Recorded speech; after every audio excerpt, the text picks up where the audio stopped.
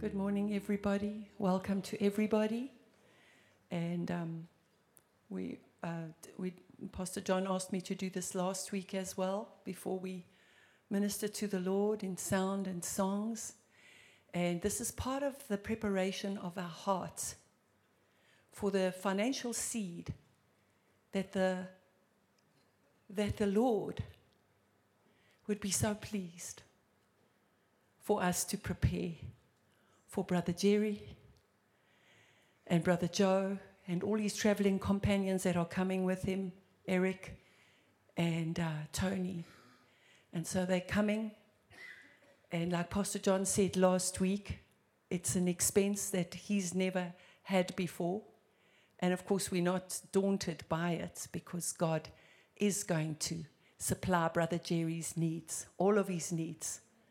Hallelujah. And so there's some scriptures here that the Lord wants your eye to see and for you to have your heart prepared. This is not something that you have to do. This is something that you're wanting to do. Hallelujah. So we're going to read. Last week I read to you out of Corinthians, because we check our hearts with scripture, you know. And so last week, we're not going to put that scripture up, but I did read to you about the Apostle Paul that said, "We must tell you about the grace that God poured out upon the churches of Macedonia, for even during a season of severe difficulty." Don't let the enemy lie to you and say to you that you're having extreme financial difficulty, that you cannot allow the Holy Spirit to actually just speak to you. Because here is a beautiful scripture. "For even during a season of severe difficulty and tremendous suffering and extreme poverty, their superabundant joy overflowed into an act of extravagant generosity. They exceeded our expectations by first dedicating themselves fully to the Lord and then to us." Hallelujah.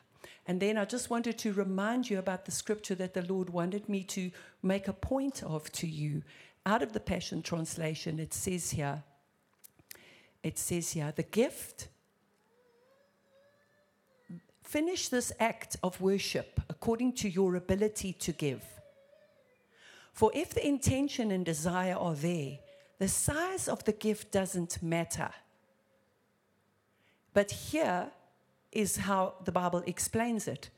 Your gift is fully acceptable to God according to what you have, not according to what you don't have. Your gift is fully acceptable to God according to what you have. So if you don't have the amount to give that somebody that has a lot can give, then God says, I accept your offering according to what you have, not according to what you don't have. And so we're going to go to 2 Corinthians chapter 9. And we're going to go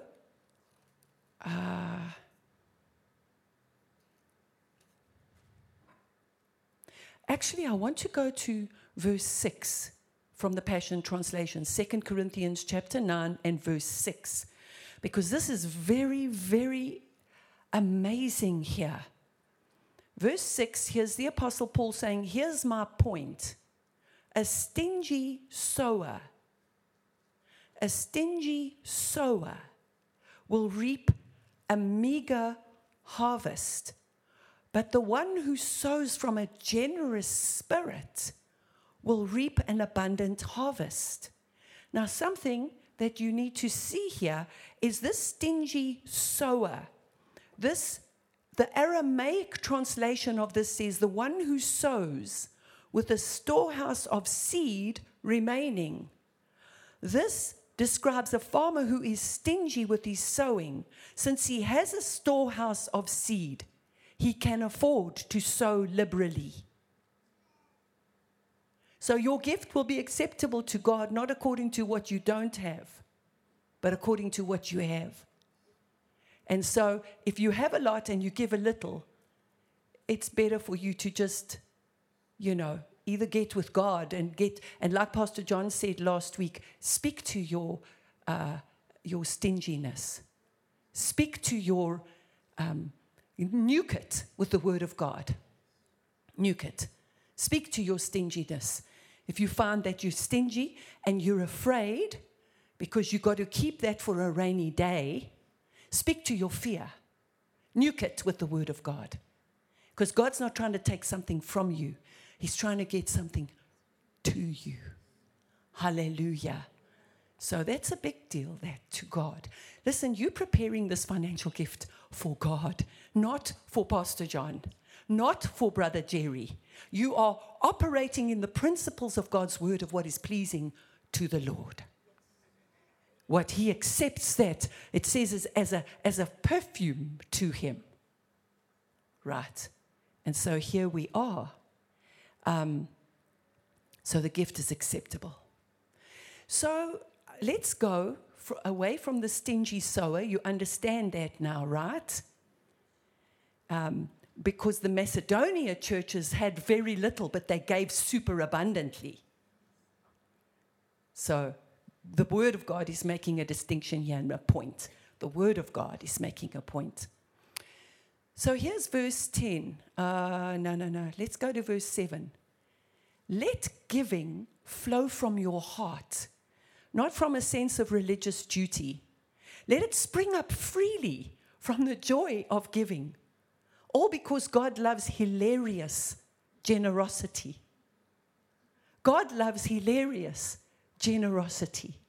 So if you can't bring an offering that's worthy like that, then you will keep it.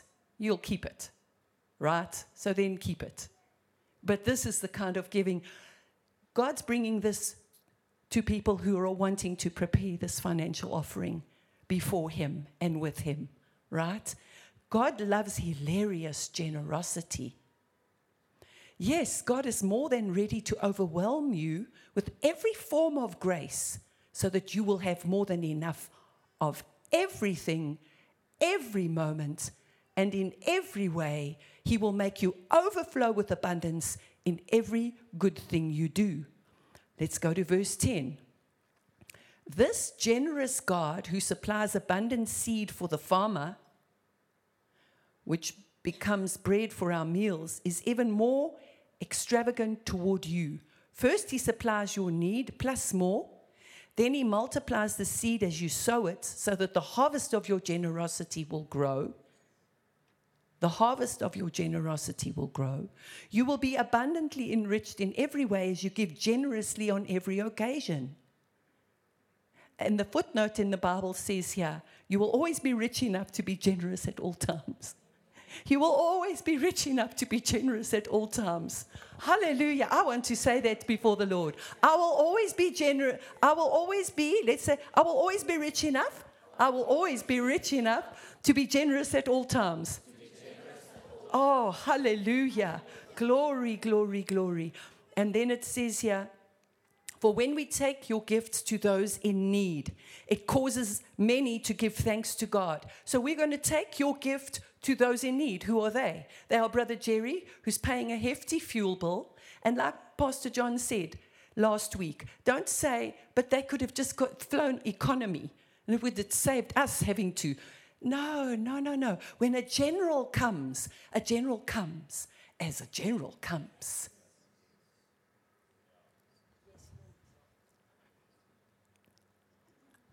Glory to God. Hallelujah. So we take your gifts to those in need. This priestly ministry you are providing through your offering not only supplies what is lacking for Brother Jerry, it inspires an outpouring of praises and thanksgiving to God himself. Hallelujah. That's what's going to happen in Brother Jerry. It's going to say, praise the Lord. Look what this congregation did for me. Outcry of thanksgiving from Brother Jerry, which has happened to him before because of the blessing that this congregation has been to him. And then it says here, thanks to God. The priestly ministry you are providing, verse 12, through your offering, not only supplies what is lacking for God's people, Brother Jerry, it inspires an outpouring of praises and thanksgiving to God himself. For as your extremely generous offering meets the approval, it will cause them to give glory to God, all because of your loyal support and allegiance to the gospel of Jesus, of Christ, as well as your generous-hearted partnership with them toward those in need. Hallelujah. Glory to God. And so we're preparing our hearts to bring our offering so that Brother Jerry can know, like that other scripture I read to you, it's our love. We're showing our love for him, our honor for him. Hallelujah. And so I would like to finish off with another scripture, Pastor John. I'm going to just finish off with this last scripture. We're going to go to Philippians chapter 4, and we're going to go to verse 10. Philippians chapter 4, verse 10. Now, you have to see this in context of what's happening with our congregation and Brother Jerry coming. And just, this is Apostle Paul speaking to a church who was generous to him. But see it as, brother, what can be in Brother Jerry's heart towards us, right? That Brother Jerry would say, my heart overflows with joy when I think of how you demonstrated love to me by your financial support of my ministry. That is what we want Brother Jerry to experience. Let's look at that again. That his heart would overflow with joy when he thinks of how this congregation, these people demonstrated love for him by their financial support of his ministry. For even though you have so little, you still continue to help me at every opportunity. Hallelujah, what an opportunity we have. You still continue to help me at every opportunity. Verse 14. Oh no, let's go to verse 13, 11. I'm not telling you this because I'm in need. For I have learned to be satisfied in any circumstances. Brother Jerry's asked for nothing. I have learned how to be satisfied in any circumstance. Wow, he's learned to put his trust in God and to live by his faith. I know what it means to lack, and I know what it means to experience overwhelming abundance, for I'm trained in the secret of overcoming all things, whether in fullness or in hunger. And I find that the strength of Christ's explosive power infuses me to conquer every difficulty. You've so graciously provided for my essential needs. This is what we want to do. We want to so graciously provide for his essential needs. And then let's go to verse 17. I mention this not because I'm requesting a gift. I mention this not because I'm requesting a gift, but so that the fruit of your generosity might bring you an abundant reward. I have all I need, more than enough. I'm abundantly satisfied, for I've received the gift you sent.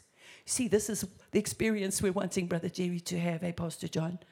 I've received the gift that you sent and viewed it as a sweet sacrifice, perfumed with the fragrance of your faithfulness, which is so pleasing to God. Hallelujah. It's that perfume that arises to God as we give. Glory to God. You want me to take up the offering, Pastor John? You want to say something? So, Pastor Sharon's doing just the offering in the next couple of weeks. Just want you to understand something. If you have nothing to bring and give, bring yourself. And make sure that you come and attend all the meetings. Pastor Sharon and I have decided on a personal level, this is only for the time that Brother Jerry is going to be here. That if you're in the Johannesburg church, and if the Johannesburg people are not here today, for whatever reason, that they couldn't make it for financial reasons, we know there are some people like that from Johannesburg. Yeah. We personally have set aside 20,000 Rand for the whole period that Brother Jerry's coming, to sow into individuals' lives so that they'll have enough petrol And if they have to stay over, they will come and need to stay over for a night or whatever so that they don't miss any meetings. It's more important for us that you come and you bring yourself, you come and you hear. And if finances is a reason why you can't, then we are going to put that money in. You see, we're expecting God to meet all the needs. So the way we get our needs met is we know how to sow. We sow the word and we sow our seed. So we never ask you to do something that we don't do ourselves. If any of you feel like you want to contribute to this particular way of letting people come here, please send us an email or WhatsApp, or let Miranda know, my PA, or just deposit an amount of money into the church account and mark it for petrol for Joburg people or for travelers or whatever the case might be, and then we'll know how to distribute that. But I also want to tell you that this is not our offering that we're making to Brother Jerry. No. This is over and above our offering for Brother Jerry. This is a seed to make sure that those who can't afford it can be here. Because more than anything else, we want you to be here. Hallelujah. I want to say this else. Because, you know, Pastor Sharon, Brother Jerry is a general in the faith. He's our spiritual leader. God has placed him in our lives. That's right. And I think this last December he was 77, so he's in his 78th year. Last time he came here was 5 years ago. Doesn't seem that long ago, but in the meantime, COVID came and went, and so it's 5 years ago. I don't know if he's coming back next year or when he's going to come back, but I consider every moment and every opportunity to use the opportunity to be extravagant in the show of our love towards him. You know, Brother Copeland says he's going to live to 120, and so Jerry Savelle has to live to 110 because they're 10 years apart. You know, well, their faith is out there, but who knows what God's plan is? Yes. You know, and so I just see every opportunity to have an opportunity to bless them. Yes. Hallelujah. Glory to God. Let's take up an offering. Yeah, pray over the offering first. Pray over the offering. Okay, let's pray together. Father, we thank you for the opportunity. I know that many of you are going to go away and pray, and you're still preparing your hearts. But this morning is an opportunity, and we thank you, Father, that your people are blessed. Your people are blessed as they sow, Lord. And their offering is acceptable to you. It's a fragrance to you according to what they have, Lord. According to what they have and what they give, it's a fragrance to you, and we want to thank you for that this morning in Jesus' name. And we all say amen. So glad you're all in church this morning. It's good to be in church. There's a lot of people out in the world there that think church is no longer relevant. They also think that they can live their own life in God without the church. They are very wrong. Thank you. Yes. They are very wrong. Because the life of God is in the church, and the church is the life of God. And so if you're not in the church and you're not participating in the church, then you are very limited.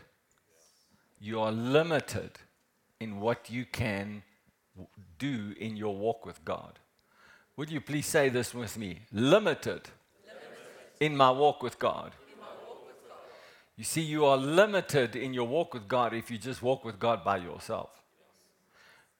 Of course, you have an unlimited access to God, but you are limited in the way that you can grow in God.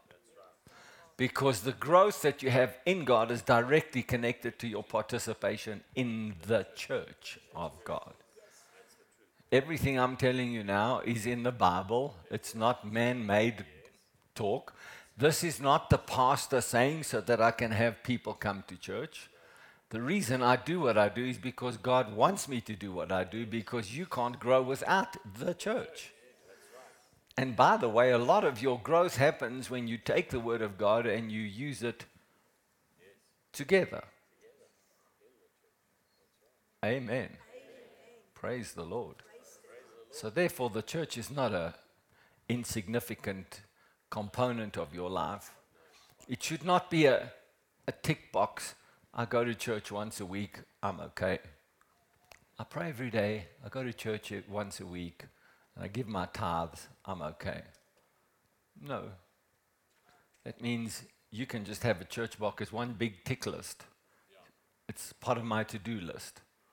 As long as I've got the to-do, then I'm okay. Well, that doesn't speak to... Listen, if I ran my marriage with a to-do list, I wouldn't be to-doing my marriage. Or it would be very unfulfilling for me because it's just a to-do list. Right? So if your walk with God is just a to-do list, then actually you don't have a real walk with God. You just call yourself a Christian. Phew, I'm preaching good already this morning. So you better sit before I get on the to-do lists here. Well, praise the Lord, we had a very good week this week. We went away with the young people and my staff, and we had an orientation week, and it was just marvelous. We had lots of fun in the sun, and lots of spiritual impartation, lots of things that God had to say for us to be able to have a wonderful cooperation spiritually. We, as a ministry, I would say this week away was probably one of the highlights of our life together. It was really a supernatural, amazing time. We had so much peace, we had so much joy, and we did a whole lot of things together. And so it was really amazing. I thank God for it. I just wanted to let you know because, God is working on different people in different ways all the time. And so you should feel like this is good news. Because as God is working in the people that are around us, He's got an opportunity to use them as a channel to you. Amen. All right. Laat ek maar preek nou vanoggend, nee. Ek sal gooi, soos Grobbie sê, laat ek gooi. Laat ek woorde gooi. Halleluja. Goeie Afrikaans daai, gooi hom. Praise the Lord. Okay, so I just want to remind you that Jesus came to fulfill the law, not preach it. Jesus came as a fulfillment of promise so that we can be free from performance. I just want to make sure this thing is not going to keep. So we can be free from performance and in Him know the truth and live in power. Now we live with a promise, not performance. This is an essential thing because I'm going to give you an example in a minute. We live in power, not just personality. Every one of us have a personality that God has given us, but if you use personality to get things done in life without using the power of God, then you're, again, limited to what your personality can do, not release the power of God in you. And this is a wonderful thing. So we exchange our lives for purpose, not popular culture. Praise the Lord for that. Okay. When I was in the military, certainly when we did our basics, our extended basic program, we were not allowed out of the base, ever. So if there was anything that you wanted to buy, cold drinks, chocolates, things that you wanted to buy, they had a tuck shop there kind of thing, a little shop that you could buy sweets and things in those days. And so you could buy some goods. But you were not allowed out of the base. every now and again, a couple of guys would get together and say, we want to go and buy, we've had enough of army food and we're still hungry and we want to go and get some off-base food. And so a couple of the guys would get together and they'd jump the fence. And they'd go off base and go and buy food. And then as they're coming back into the base, patrolling guards or someone spots these shadowy figures running back into the barracks. No one sees faces, no one knows who they are. They just run back in. How many of you know that all of the guys that are certainly in our company anyway, know who they are? So, corporal, sergeant, maybe a higher rank, because this is a serious breach now of discipline and protocol. So they would call everybody together. Who jumped the fence?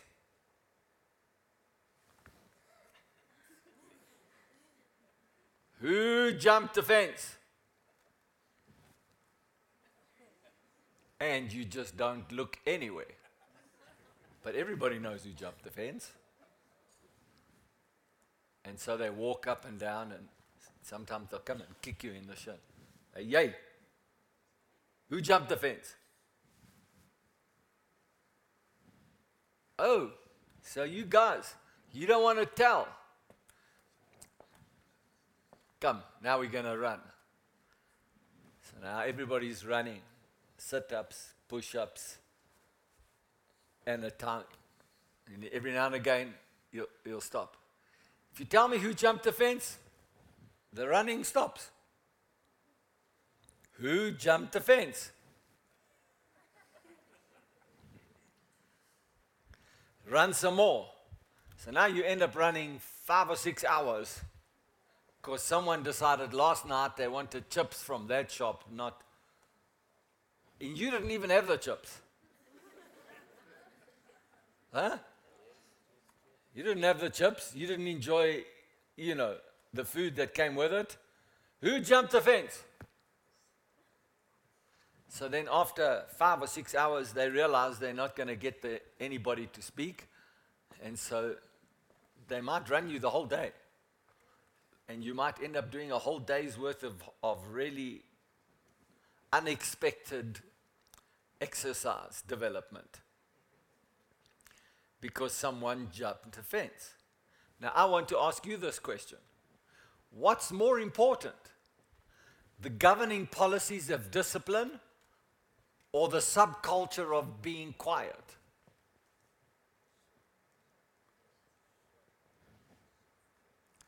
What's got more power in that moment? Government and discipline, or the subculture of silence? The subculture of silence. Who told everybody to keep quiet? No one. Everybody just knows you don't tell on your Mikey. So you all just suffer in silence. So what do you do after all the pain has begun? You go to those Mikeys, you jump the fence, and you say, come here, booty. You take them into the showers. You make sure they understand they don't do that again. So you deal with it yourself. It's a subculture. Right? But if everybody just understood that the reason why they don't want you to jump the fence is, number one, you are their responsibility. Number two, they are wanting to teach you what discipline is. Number three, if you are prepared to break rank and exercise lack of discipline on something as small as going to buy chips or fish and chips or whatever it is, and then on what other big point would you break rank and break discipline order? For a subculture of silence. So why do they actually make you run for 8 hours of the day after someone just went and bought fish and chips, because they want you to understand, okay, we can't break the code of silence here, but if you break rank, you are going to pay for it. Right? And so they're trying to teach you that if you are ultimately confronted in a military situation where your training says you must behave in a certain way, and you don't behave the way your training says you must behave, it could be catastrophic in the consequence. You could pay with your life. So the reason they make you cut your hair, wear a uniform, learn to march together, learn to not jump the fence, learn to obey orders, is that when it really counts, you shouldn't have to think whether this order is worth obeying. You should just obey. Huh? Okay. I'm going to reverse this now. If you are a mother and father and your child disobeys you, what do you do with it?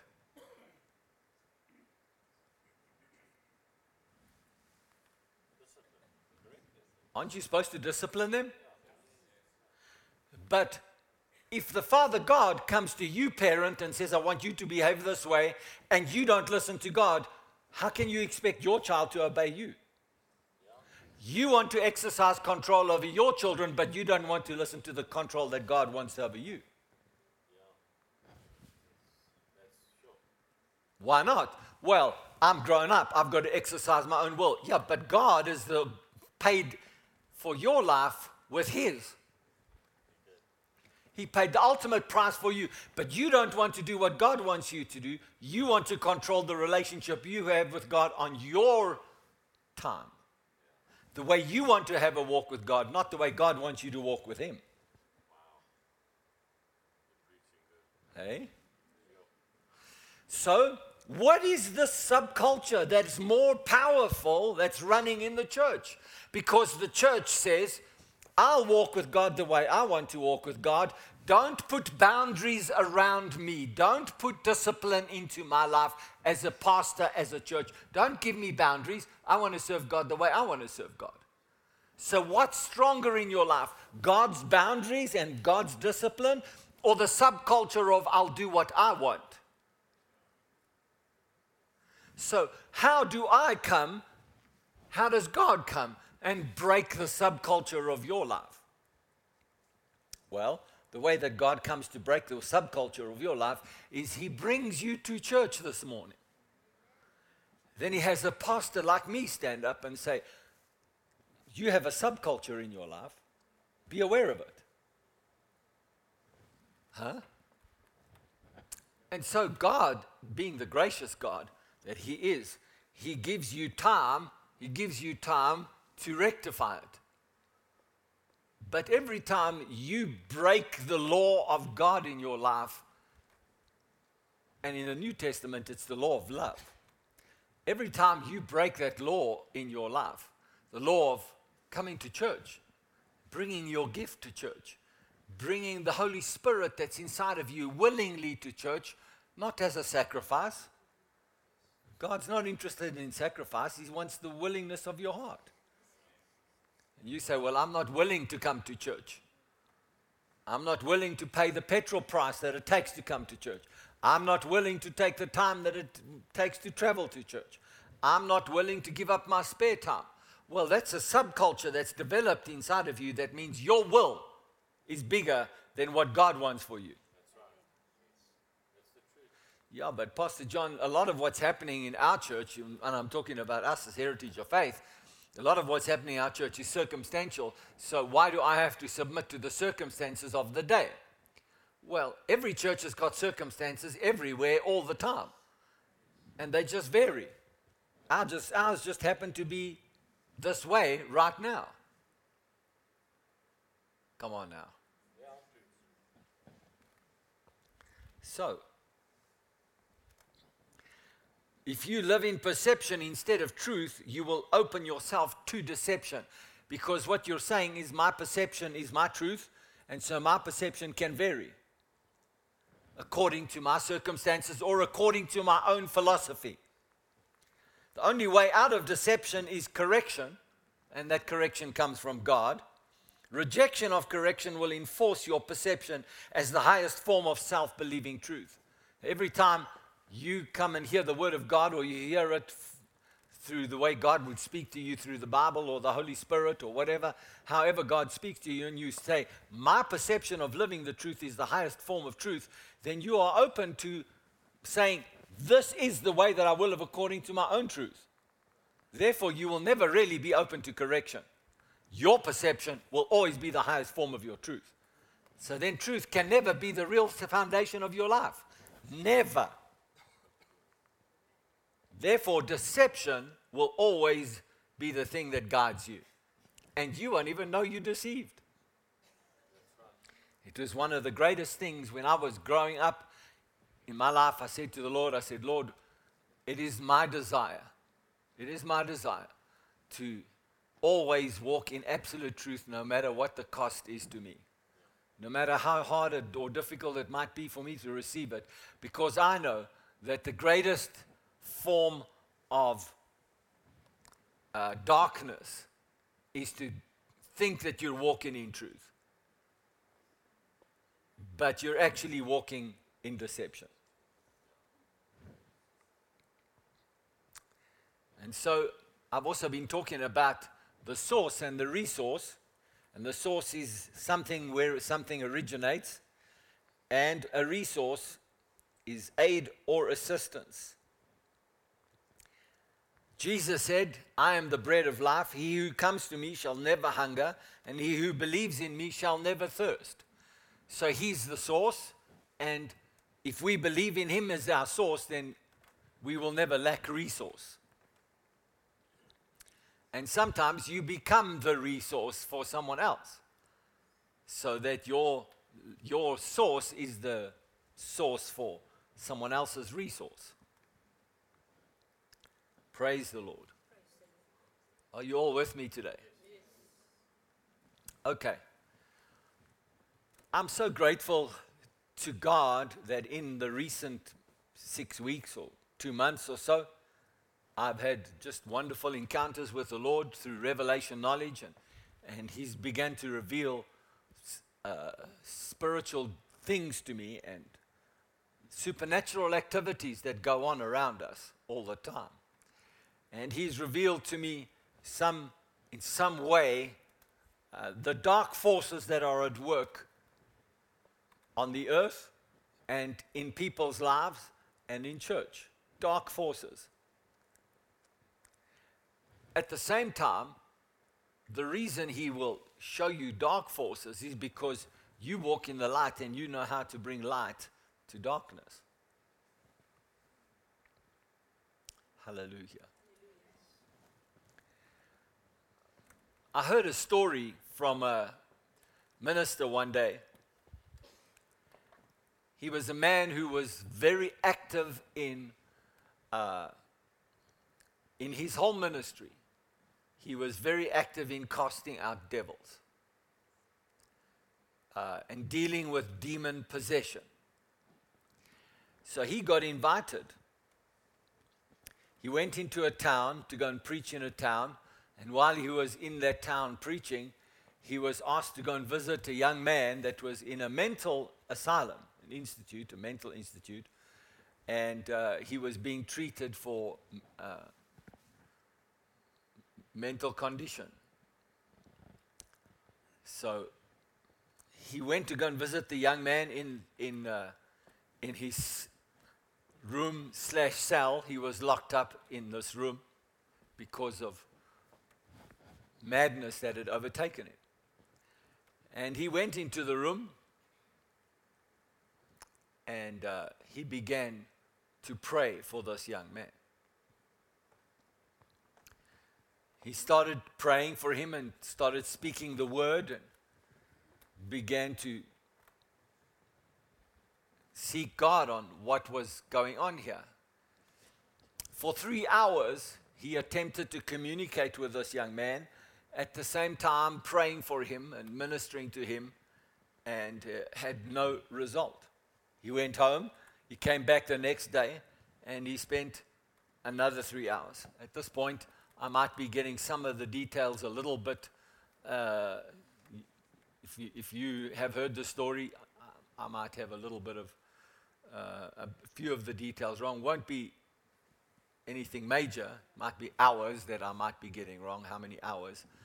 But as far as I remember, he was there for the whole of the next morning, again, spending time with this young man in the cell. Eventually, the Holy Spirit revealed to him that there was a demonic force that was at work in this young man's life. It wasn't just a matter of mental disease and sickness. It was a demonic force that had possessed him. When he came to understand the possession, he got understanding by the Holy Spirit how to deal with this devil that had taken over this young man's life. So he took authority over the devil, cast him out of the young man's life, and that process took some hours as well. Took some hours. You might say, well, why did it take that long? Well, who knows? Doesn't matter. He got free. He got free. And it was like when that devil left his body, left his mind, it's like, where am I? Why am I here? What am I doing here? He became the young man again. He was clear of mind, articulate of speech, and he was able to communicate. So then, of course, this minister spent the next while, days, as I recall it, ministering to this young man so that he wouldn't have those devils come back to him and destroy his life further. So part of what he was wanting to find out is, how did you get like this? Let's talk about, when is the last time that you remember that you were normal? So it turns out that he was either the last year of college or the first year of university. I believe it was the last year of college that he was in. And he was having some fun with his friends in this town, and they dared him to run across the town square, which had quite a lot of grass, and then it had a statue in the middle, and they dared him to run across the town square naked. And so he did. Him, and I don't know if there were other boys that were involved in it, but certainly he took up the dare, and he took off all his clothes, and he ran across the town square naked. And he says he remembers that when he got to the other side of the town square, something came over him, and from that day onwards, he was never normal again. Well, you might say, Pastor John, that was just innocent fun. You know, young boys daring other young boys, take off your clothes and run. Well, it just depends on what was going on in that young man's life. It depends on a whole lot of other things that were present in the household and in the circumstances of that young man's life. And so you can't say, well, just this or just that or just anything. The fact of the matter is that he got possessed by a devil that virtually destroyed his life until a preacher came to town. Now, you might say to me, well, you know, we've done lots of stuff in our lives and we haven't been possessed, but you don't know what you're doing when you reject anything that God brings to your life, what an impact it's going to have in your life. Because out there is a real world where people are worshiping idols. They're worshiping all manner of demon spirits that are the idols. They manifest themselves in idolatry. And because they're worshiping idols, it allows all manner of spiritual forces to gain entrance into your life. Okay. So I'm going to minister on this a little bit this morning, and I'm going to use a story out of the Bible. Judges chapter 6, verse 11. Now the angel of the Lord came and sat under the terebinth tree, which was in Ophrah, which belonged to Joash the Abiezrite, while his son Gideon threshed wheat in the winepress in order to hide it from the Midianites. He's got wheat, he's got a harvest, he's got wheat, and he's busy working the wheat in a winepress. Where do you normally thresh wheat? You would normally thresh wheat where you work with stones to grind wheat. You would not normally mix wheat and a wine press together, because if you were going to do wine in a wheat press, you would contaminate the grapes. So if you're doing wheat in a wine press, that means you are that desperate to keep the stuff away from people that you would go and potentially contaminate a future harvest because you want to keep this one. Are you all with me? So why he was keeping it from the Midianites? Because what would happen is the Midianites were a large, huge force of people that when the Israelites would come to gather their harvests, they would come and invade Israel and steal their harvest. So Gideon, he came up with a plan. Nobody's going to look for my harvest because the season is wrong. So if I'm doing this in the wine press, no one's coming to look for me to do my harvest because they're going to won't find me and I'll be in the wrong place. It's quite smart. An angel of the Lord appeared to Gideon and said to him, "The Lord is with you, you mighty man of valor." What? He's busy hiding. He's busy working his harvest in a different press because he's hiding. This angel says, "Hey, mighty man of valor." Say, who's that? Me?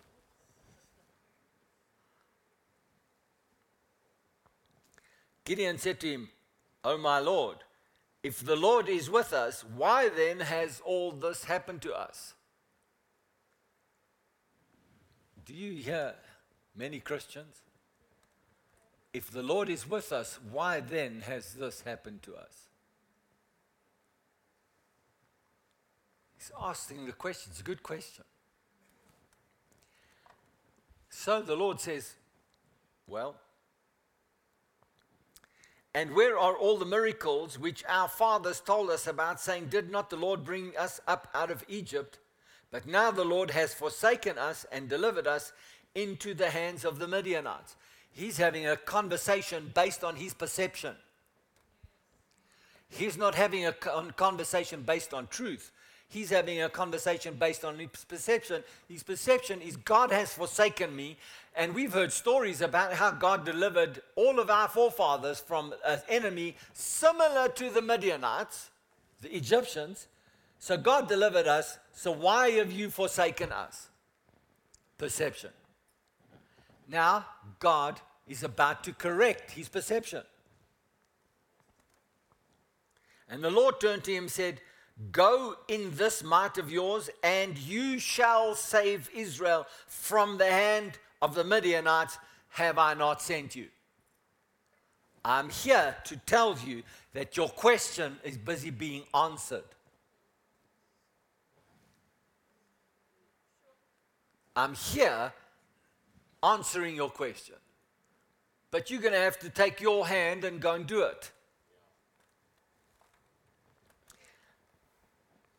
Then the Lord, so he said to him, "Oh my Lord, how can I save Israel? Indeed, my clan is the weakest in Manasseh, and I am the least in my father's house." I find that so many Christians have this inadequacy complex. I'm inadequate to be significant for God. And I find that people are looking to assess the church based on worldly principles and worldly results. So they look at the church and say, if the church is not as wealthy as the world, then which one should we believe? Or the church is not as influential and as effective as the world, so which one should we believe?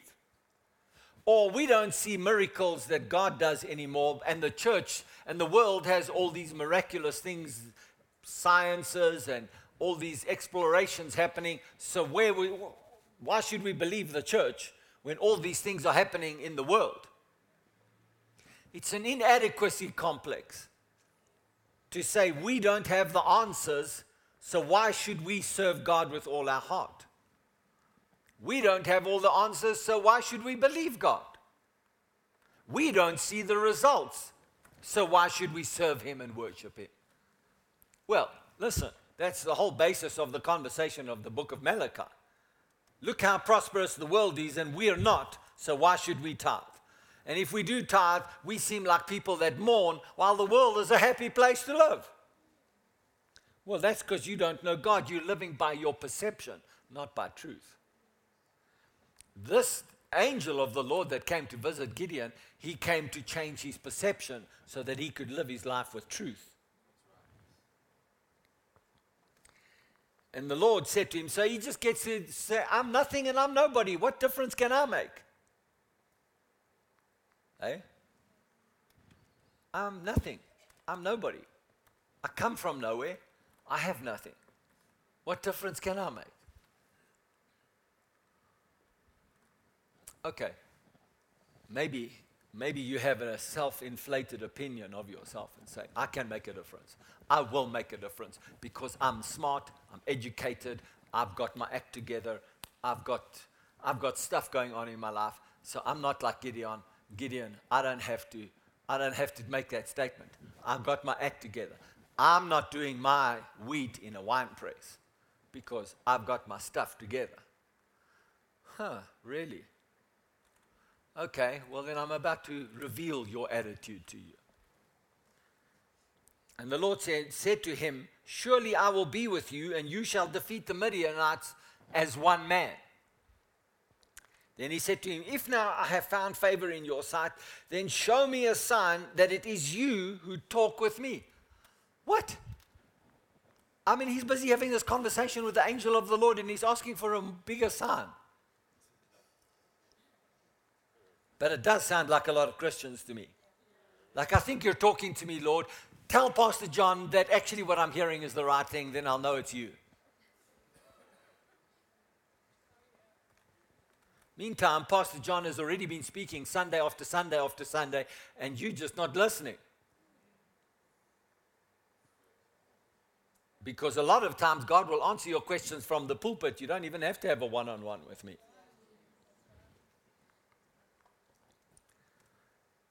So do not depart from me, I pray, until I come to you and bring you my offering and set it before you. Well, I mean, this is an amazing thing because even though he's wanting a sign, he recognizes that this might be the most significant moment of my life. How do I kickstart this significant moment? I bring an offering. Come on, just work with me here. Fact, he's busy doing wheat in a wine press. Fact number 2, he's in the smallest clan. Fact number 3, he's the youngest in the whole family. He's got no authority to do anything. Now, he makes a decision to bring an offering, given all of that stuff. But he recognizes that if this is really what's going on here, I must bring an offering. Hello?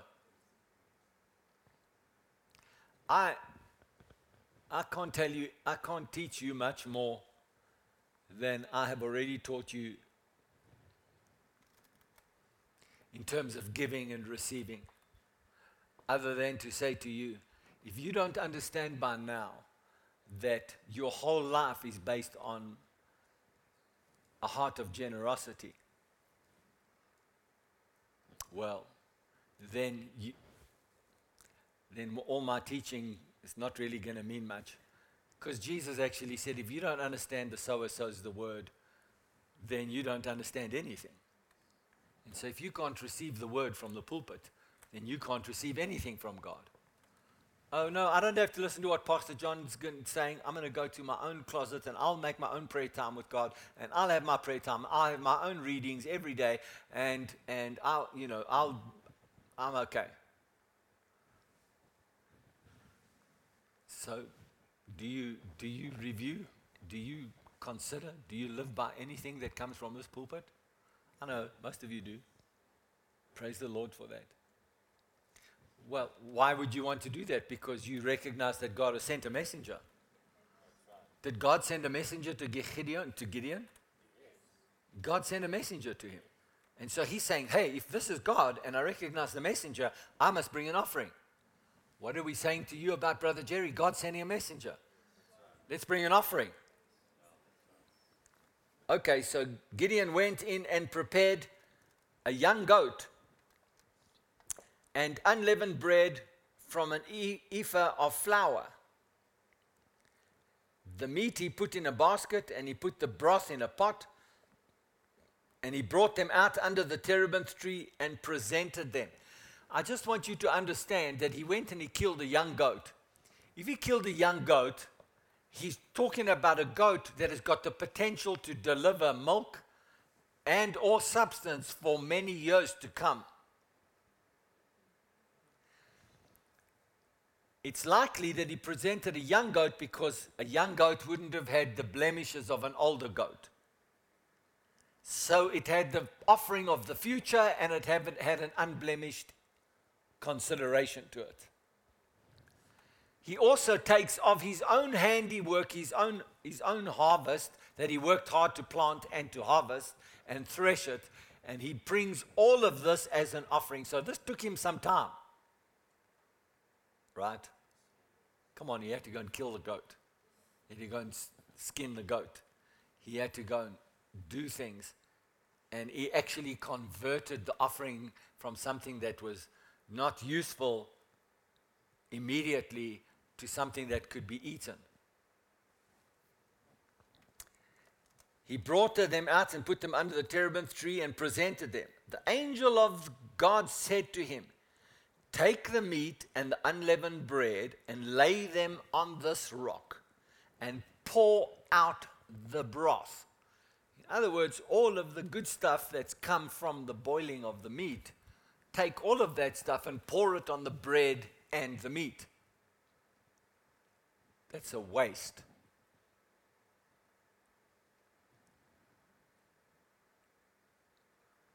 It's a waste. It's a waste. If you're a good Christian steward, don't waste. I can just hear everybody having private conversations. It's a waste. That's just a waste. It's a waste. This is a waste. That's a waste. It's just a waste. Really. Then the angel of the Lord put out the end of the staff that was in his hand and touched the meat and the unleavened bread. And the fire rose out of the rock and consumed the meat and the unleavened bread. And the angel of the Lord departed out of his sight. Why did he ask him to pour the broth out? Because a fire can just start, but if you wet everything, then you know that if the fire is going to happen, it's going to happen because there was a miracle intervention. So now, angel, why did you cause a fire to burn up all of my next meal? Why would you waste my offering? You didn't take it, you didn't eat it, you just burnt up my offering. Why? Well, you asked me for a sign.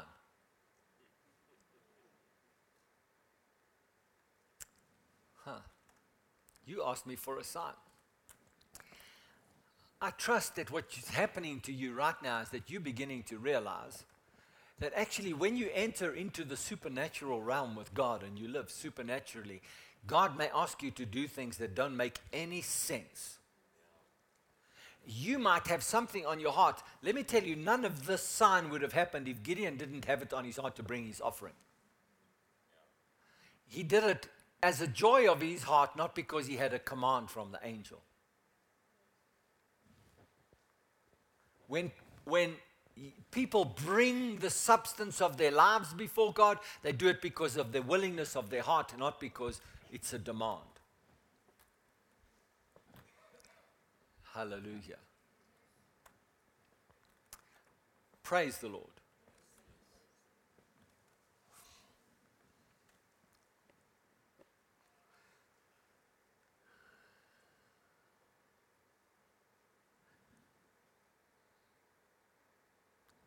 Elrika, do you mind if I share a little bit of your story that you shared with us this week? I won't share all the details, but Elrika is a medical professional. She studied as a medical professional. She functioned as a medical professional, and she had a business as a medical professional. When she was 12 years old, in this very auditorium, Pastor Sharon called to her and prophesied over her that God would use her life in ministry. We don't even remember the contents of that, but that is really what occurred here in this auditorium. It looked very different then, but in this building when she was 12. When she grew up through school time, she went about the business of running her life the way everybody else runs their life. When you finish school, you got to go study somewhere. You got to have something behind your name. You got to have something that you can count on to make money so that you've got a future. Am I right, Elrika? So she went about doing all of those things. And she ended up being successful in transitioning from studying to implementing her studies in life.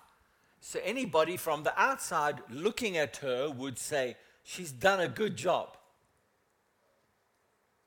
But what nobody saw was that the system had infiltrated in her soul, had infiltrated her mind, and had affected her so that she gradually had to deal with issues that were in that industry, politics, all kinds of emotions, relationships, issues that she had to deal with, that the enemy used to draw her further and further away from God with her choices. Until one day, God began to speak into this congregation. I will take the children. She got touched by God. She made a decision. If there's anything that I can do to alter the course of my destiny, I must do it now. So she came to see me. We had a long conversation, and she said, Pastor John, it's my desire to have a restart in life, just like these my exchanges. And I know that I'm older than them, and I know that I've had all of this stuff happening in my life, but I can no longer walk with this heaviness and this burden and all of the stuff that is coming to my life. I need to be free. And so she didn't know right at that time. I didn't know how this would practically come to pass. But through circumstances and through committed choice that she made, God made a way that she closed her practice, walked away from all of her clients, walked away from all of the knowledge that she gained in terms of using it to follow God. Now she will tell you she has more joy, more peace, more purpose, more future, more everything in her life. God has taken care of all of her needs more than He ever did before. And she's in a much better place than she ever was before, because now she's following God, not the ways of men. Glory to God. Hallelujah. Do you know what happened to her? She brought her gift. And she brought her gift. So the other week, God called her up here and said, God's going to use you and God's going to do. Remember that?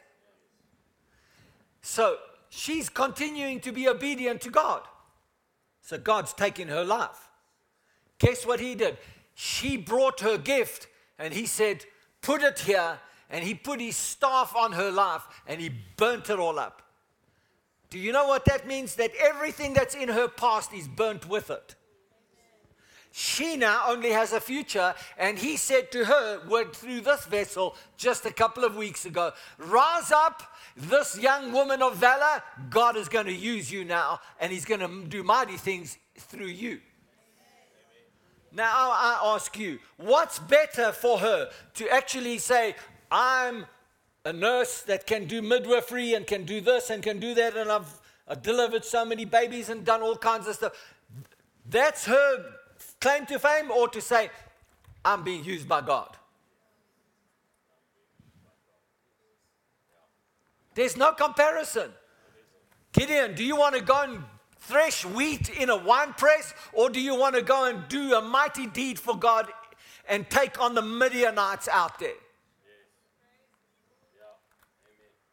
Well, you might say, we don't have any more Gideons in the world. We do.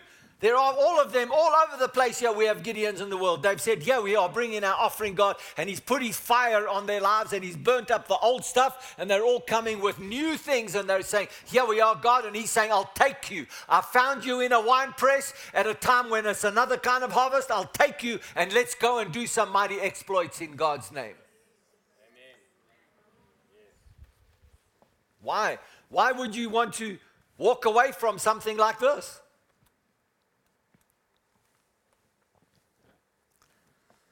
So the angel of the Lord departed out of his sight. Now Gideon perceived that he was the angel of the Lord. So Gideon said, alas, O Lord God, for I have seen the angel of the Lord face to face. Here is a key thing. I want to tell you, the minute God speaks to you, you've got to say, I'm going to remain face to face with God. That same day, God called us all up here to sit here, and he was making a statement. You better remain face to face with me, because that's where I will talk to you. You walk away from face to face, you're just going back to your old life. Then the Lord said to him, I just want you to see, the first thing after he touched his offering, so he brought the offering, God takes his offering. God can do anything with your offering that he chooses to do. He can burn it, he can tell you to eat it, he can eat it himself, he can do with it. It's his offering once you give it to him. It's never a waste once you give it to him. Come on.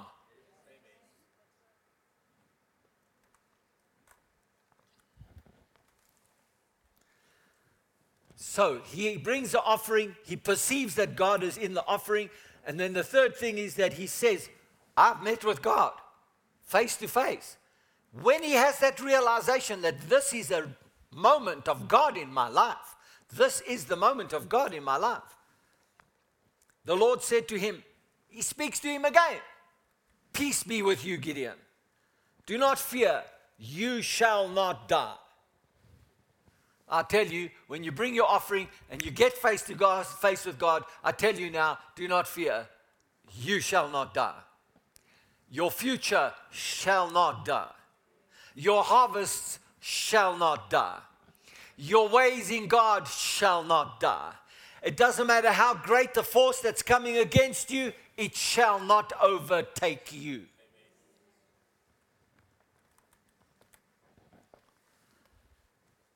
So Gideon built an altar there to the Lord and called it, the Lord is peace. Well, sure, God came to meet with him and he got out alive. To this day, it is still in Ophrah of the Abiezrites. Now watch this. Now it came to pass the same night. What night is this?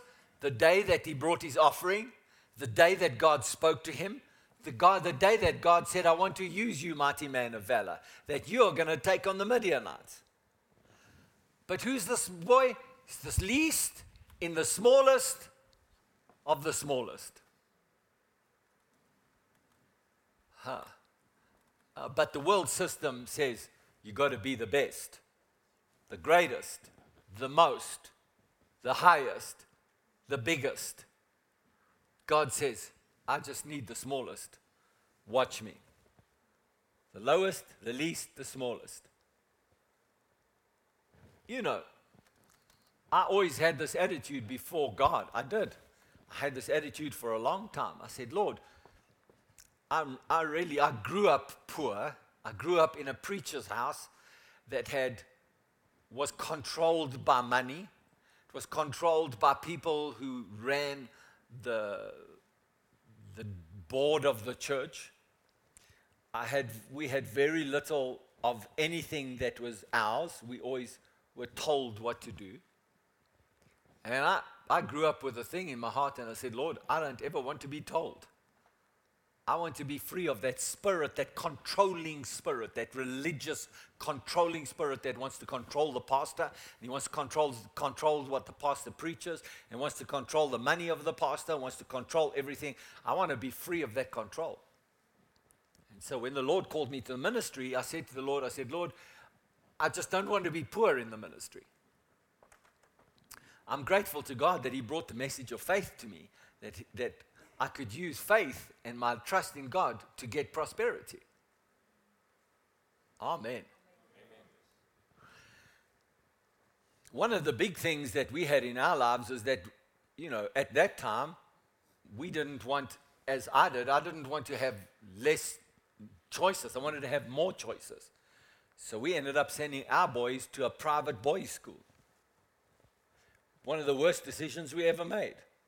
Because the world system says you got to give your kids the best opportunity in life. Yeah.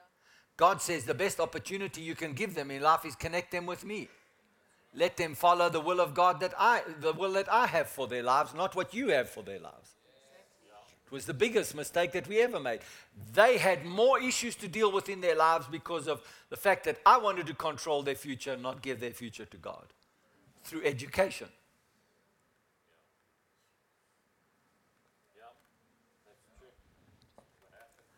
And so the best that we can do is give our lives to God. And so I thank God that for my children, I ended up saying to the Lord, all right, Lord, I give them to you as an offering. Take them. And in both of their lives and all of their families, He has taken His rod and He has touched their lives and He has taken their lives and burnt them as offerings before Him. And now they can be used by Him. They can be used by Him. I would go so far as to say that because Pastor Sharon and I made that decision to give our children to God, that God has said, I can trust you with many other children. That's right. God can't trust you with other people if you won't give yours to Him. That's right. Yeah. And so sometimes that might mean, like in Ulrika's case, you have to walk away of years of investment. People say, it's investment. Why would you walk away from your investment? It's not an investment if it's you doing it. It's just you choosing to say, this is how I'm using my energy. It's not an investment.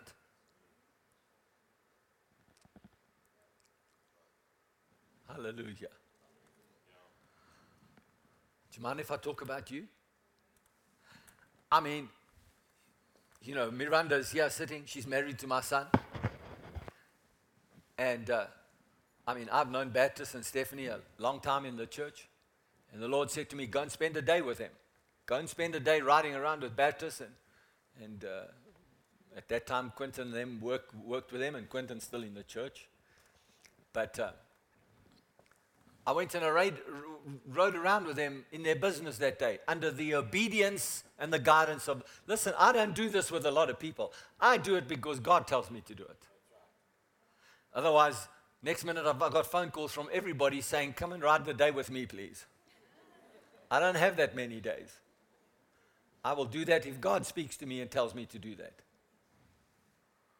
Huh? So, I asked Baptist, I said, Baptist, can I come and ride with you and ride to where you're doing business deals and all the stuff that you're busy with in your life? I'm only following God. I don't know what God's got to say here. I don't know what God's wanting to do here. My only step is I've got to obey God on this thing. So we're driving in the car, and I see the farms and all of the stuff, the implementations and stuff that we're doing. And so some of the time we're talking about God, some of the time we're just talking about the stuff that they do in business and the things they manufacture and in the installations. And I'm meeting a few farmers and all that kind of stuff. And we're driving on the way back from the Mpumalanga region, and we're driving in the car. And the next minute, the Holy Spirit is on me. You've got to speak to Bertus now. So I turned to Bertus and I said, Bertus, I've got to talk to you about your eldest daughter, Miranda. I've got to talk to you about your eldest daughter. I said, I don't know what's going on, and I've got nothing to say about the fact that she's a medical student, done 3 or 4 years in medicine. I don't know, but God wants to touch her life. And all I've got is she's got to come spend some time in the ministry with us because God wants to touch her life. Am I right, Bertus? I wasn't even got through speaking about that. And Stephanie's on the phone to Bertus and saying, Miranda's having a moment. Huh? I wasn't going to say that. You're giving me permission to say that. Thank you. She's having an emotional meltdown. She's having a complete meltdown because all of the pressure of all of the stuff at university, all of the studies, all of the pressure that she's having a meltdown. And she wouldn't have even told Stephanie, just a circumstance happened for it to come out that she's having a meltdown. It wasn't a prearranged thing that Miranda was going to tell her mom that she's having a meltdown. In fact, the whole attitude was, I'll get through this, I'll deal with this, I'll make it all work. But actually, she was on the limit of her life. God saw what was happening, so God came to intervene. Through the messenger that God has sent to watch over the souls of God's people.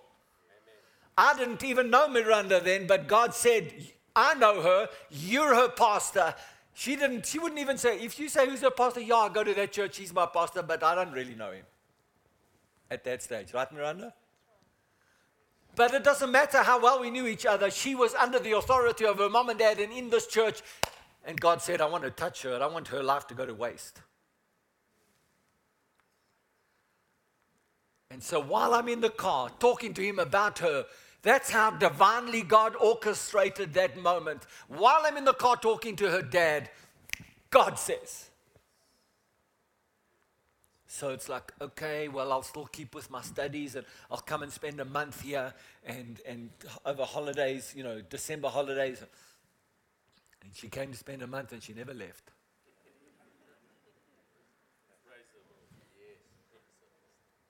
And all of that tension and that frustration and all of that stuff that was in her, all of that performance, I've got to get through this university degree, I've got to get through medicine, I've got to become something. God said, I never called you to that. That's all on you. And because it's all on you, you take it all on you. All the pressure's on you. And the pressure will drown you. So come, give me your life, girl. And so she came to give her life. Now she happens to be my daughter-in-law. Thank God for that. Hallelujah. Praise Jesus.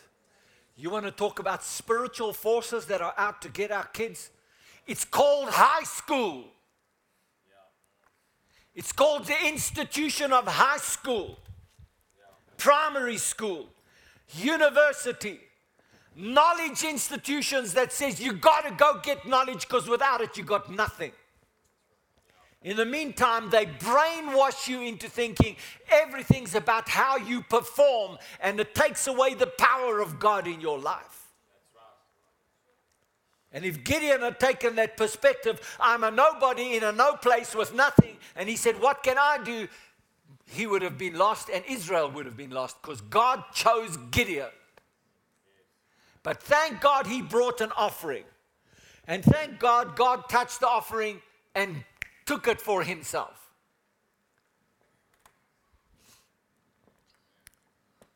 Watch this now. I'm nearly done. But I'm preaching good this morning. You're getting something out of this today. This is so good, we could sit here for all day today. Hallelujah. Yes, I am nuking many things. God's got me in nuclear mode. Yes, Pastor John. He has. He's got me in nuclear mode. I'm after all those holy, sacred cows that everybody's been serving as idols all these years. Yes, we want them new. Yes. Let me tell you something. If you're hearing this message and you've got something to say about it to justify yourself, it shows you that you've put yourself into an anti-nuclear bunker and you will refuse the will of God in your life, and it will end up destroying what you're trying to protect. The very thing that you're trying to protect, the enemy will see to it that it will get destroyed. Because you open the door to the devil, because God's already calling your future. Don't protect what you've tried to make. Let go of what you've always tried to make and let God give. Because He will always give you life. He will never give you death. Watch this. Remember last week, I put a picture up here where the children of Israel made a bull of gold. And I said, do you know any symbols of bulls in the modern day? And I put up a picture of the Wall Street bull. Because it's a whole lot of bull. Now it came to pass, the same night the Lord said to him, take your father's young bull, the second bull of the 7-year-old, and tear down the altar of Baal. Whose altar was it? His father's. Say again. His father's. Come on. Whose altar was it? His father's. His father's altar. But we're supposed to honor our father. Go and burn down your father's altar that he's erected to Baal. The God who favors us, the God who prospers us, the God who is supposed to represent goodness in our lives. Go and burn it. Your father's altar. Take your father's bull.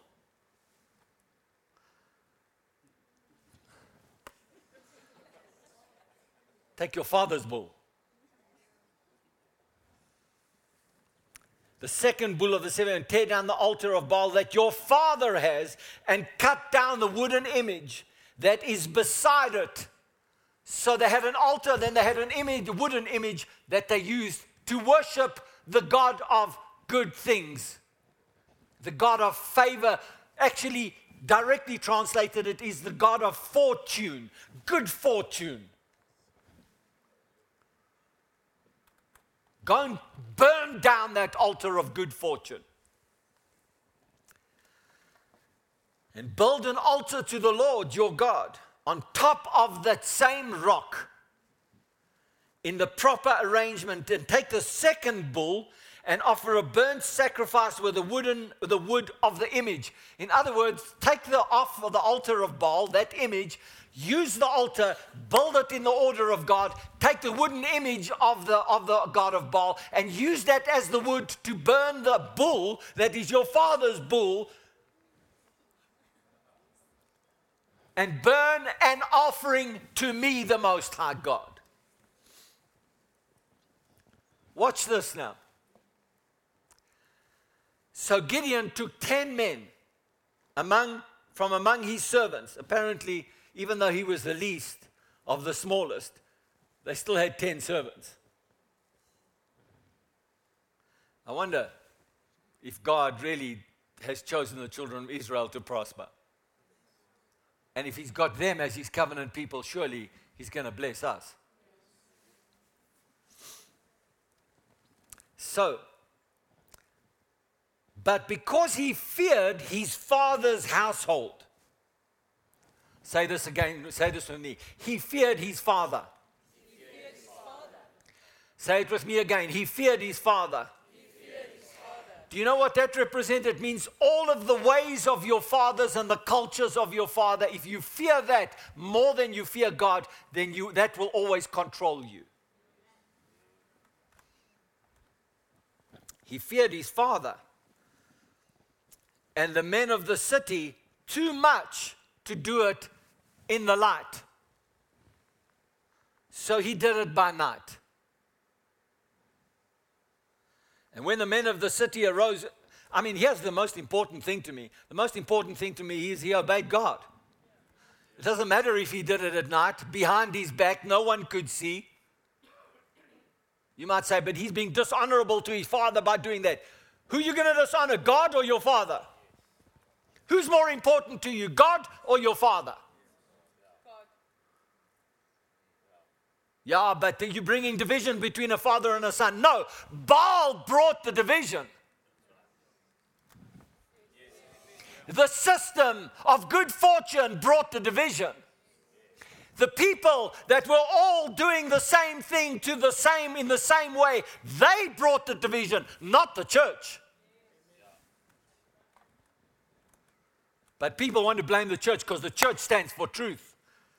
And it breaks up the stuff that you've been trying to keep holding together desperately so that, look how great I am. So when the men of the city arose early in the morning, there was the altar of Baal torn down, and the wooden image that was beside it was cut down, and the second bull was being offered on the altar which had been built. So they said to one another, who has done this thing? And when they inquired, so they began to ask around. Remember I started the story about the guys in the military? You know, who did it? Who did it? Who did it? So they started inquiring, who did it? Who did it? And by matter of, it wasn't him, it wasn't him, it wasn't this family, it wasn't that family. So, who's done this thing? And when they inquired and asked, they said, Gideon, the son of Joash, has done this thing. Then the men of the city said to Joash, bring out your son, that he may die. What are you telling me? That this God of Baal is so big deal in a city that they would go after one of their own, the son of one of their own, and kill him because they burnt an offering, they burnt a wooden image? I'll tell you what, you better not touch the institution of education. And you better not touch the institutions of money. And you better not touch the institutions that men depend on. Because if you do, they will say, we've got to get rid of this guy because he's a danger to our ways. Not God's ways, he's a danger to our ways. Bring out your son that he may die, because he has torn down the altar of Baal, and because he has cut down the wooden image that was beside it. But Joash said to all who stood against him, would you plead for Baal? Would you save him? Now, Joash is in a pickle because he's been worshiping Baal with everybody else all this time, but now his son's life is under threat. So he's got a choice to make. Either I go with these guys, or I've got to come up with an alternative plan here. So he comes up with a very good argument. I would say he's suddenly beginning to catch a wake up that maybe God's involved in this. And he says, would you plead for Baal? Would you save him? Let the one who would plead for him be put to death by morning. In other words, you kill my son? You pleading enough for Baal to kill my son? I'm coming to kill you by morning. An eye for an eye and tooth for a tooth.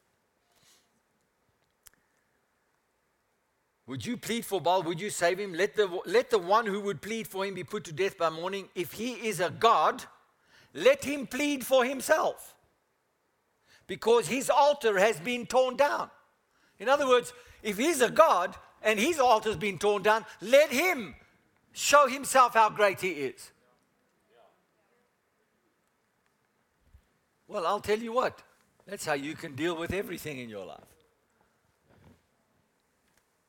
Therefore, on that day, he called him Jerubbaal,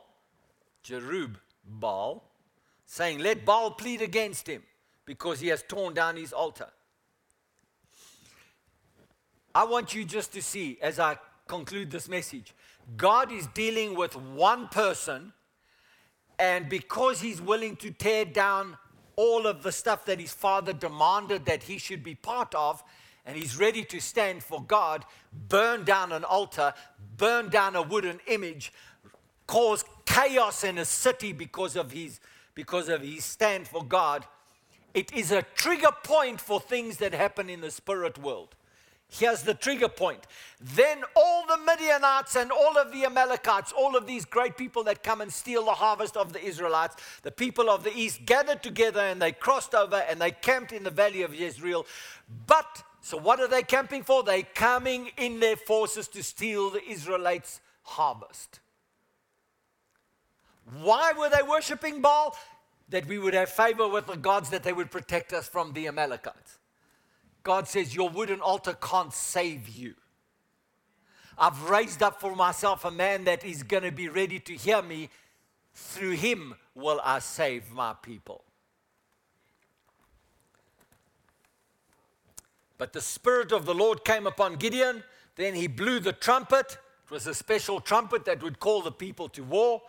He blew the trumpet, and the Abiezrites gathered behind him, and he sent messengers throughout all Manasseh, his tribe, who also gathered behind him. And then they sent messengers to other tribes, Asher, Zebulun, and Naphtali, and they came up to meet him. And suddenly the Spirit of God is using one man that's the least of a family and the smallest of the clan, and he's saying, blow the trumpet of God. I've come to deliver you from everything that's tried to destroy you.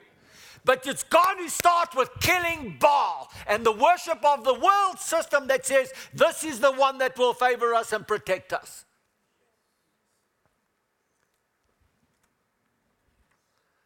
You think that all of the young people that have come into the ministry and they've brought their talent and all their studying and all of their gifting and all of their future and they've come to give it to God, you think that they're wasting their time.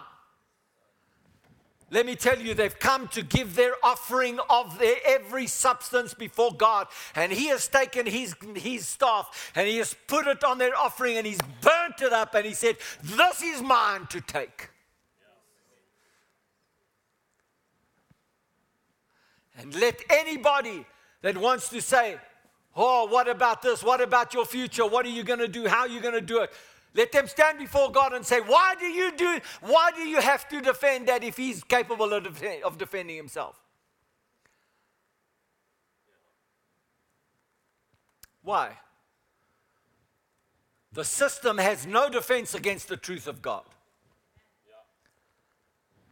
But you got to put your trust in the truth of God. But the system has no defense against truth.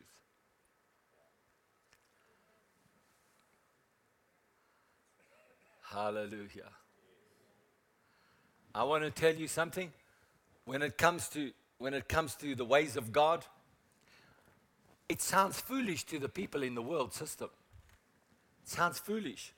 Why, if you've got the marks, why won't you go and study in university and go and get a degree and go and use this and go and do that and go? Why wouldn't you do that? If you've got all of the stuff, why would you not go and do that? Well, I would ask you a different question. Why would you not obey God?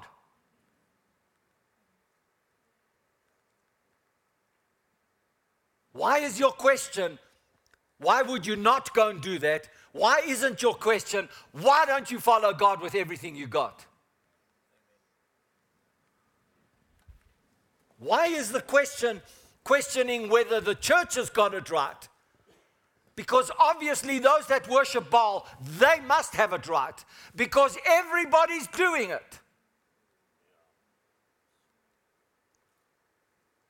Oh, everybody's doing it. Everybody's using it. Everybody's making money out of it. So it must be right. Really? Oh, I suppose that's why. That's why so many children are being killed by drugs. I suppose that's why so many young people don't know what to do with their lives. They go and study and they mess up relationships, and then they take those messed up relationships into a marriage somewhere down the line, and then they can't handle the marriage, and then they have kids in the marriage, and the kids don't know what to do with their lives, and the cycle perpetuates. Oh, but that system works. And so, but look how wealthy those people became because so wealth is the measure of success.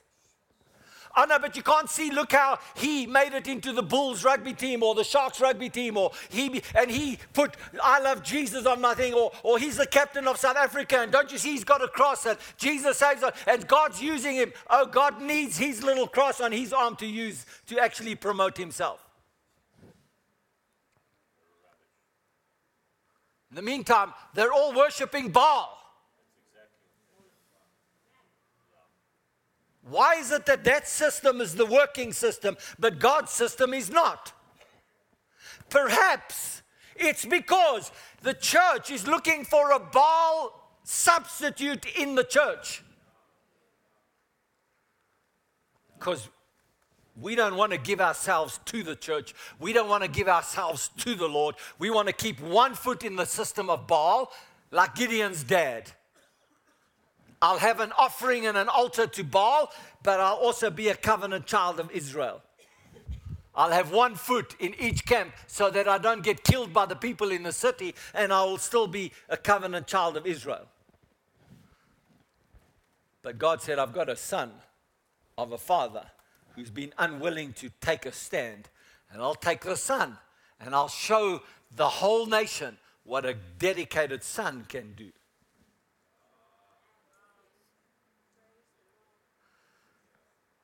Hallelujah. Well, why are you preaching like this? Because I'll tell you, I am on fire because God is bringing my spiritual father, my spiritual leader, he's bringing him to this pulpit. And he made a stand in the beginning of his life when he had a business that he had started. It was the dream of his life to follow in the footsteps of his father.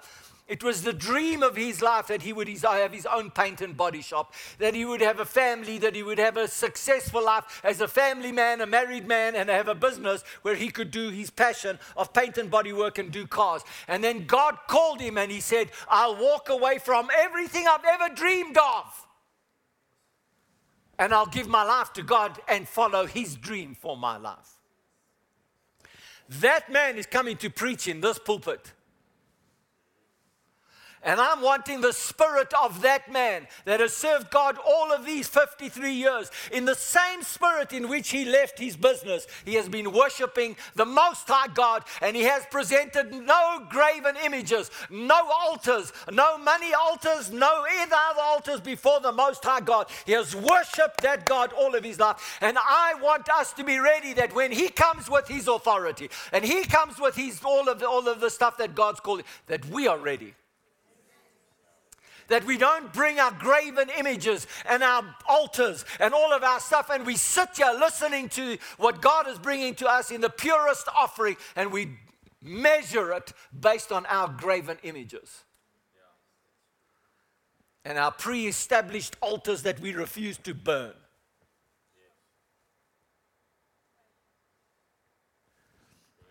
Come on. So what if he comes here and he comes with a message? And he says, come bring your idols. He won't necessarily talk like this. But he might say, God's calling you to this, or he's wanting you to do this, or he wants you to do that, or let's do this, people. Come, let's praise the Lord now, people. Let's do this, people. Are you going to sit there and say, no, I am very comfortable in my own altar of self-comfort? So I won't do anything that Brother Jerry asked me to do, because my comfort and my dignity and my self-esteem is more important than anything that he might want to say. Come, here's an altar. Come, let me lay hands on you. Come, let's worship God together. Come, let's do something. Let's make a significant thing of burning up all of the past and moving into a dynamic army for the future of God. Amen. Yes. Hallelujah. Praise Jesus. Glory to the name of the Lord. As for me, and as for my household, we have burnt our graven images. And where they still exist, you know, when I came back from America, you saw the serious mantle that was on me. Because what was I was doing? I was evaluating if there were any images in my life, any idols in my life that I had to burn. Because I can't preach this message to you if I'm still worshiping idols.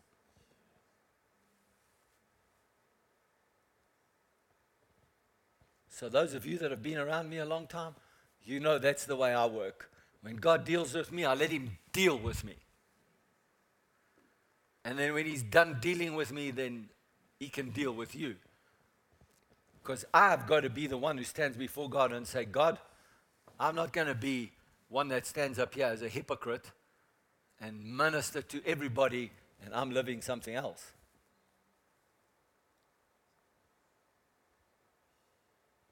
Hallelujah.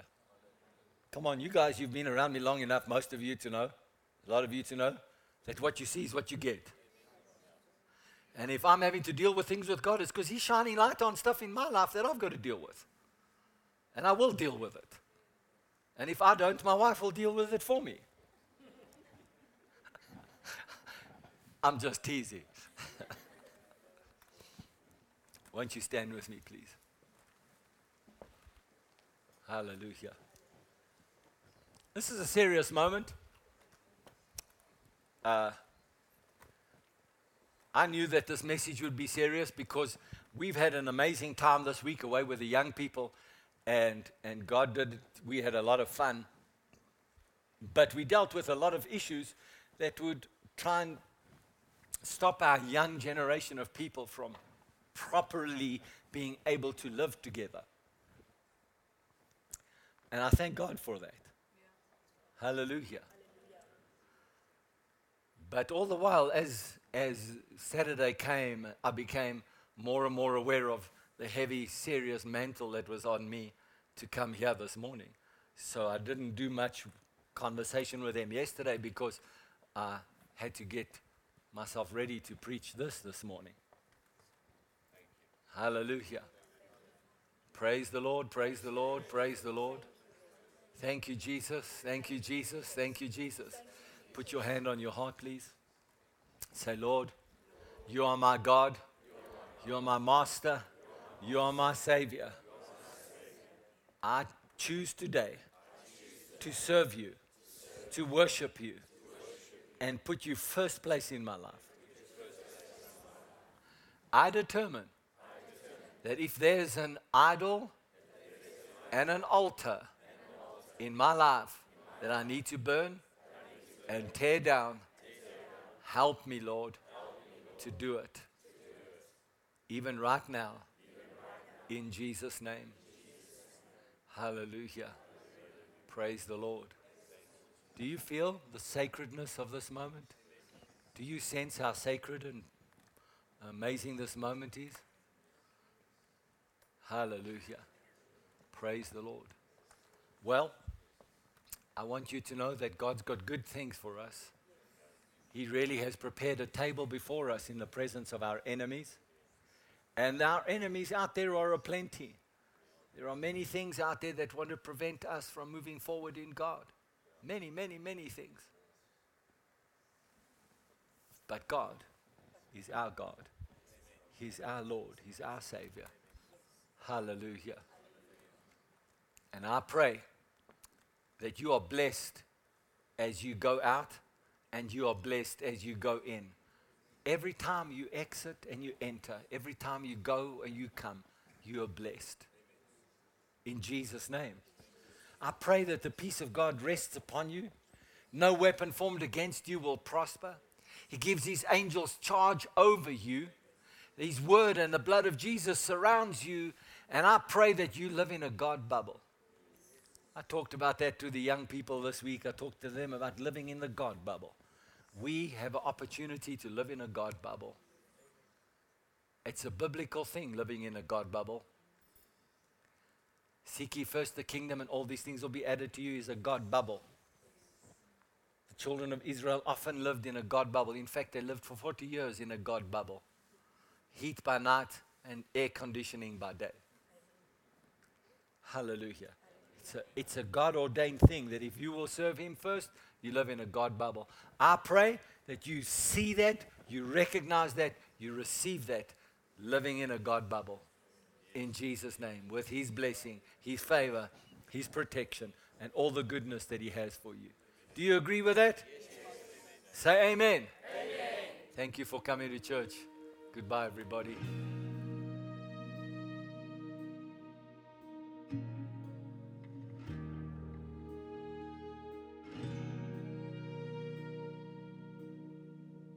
Amen.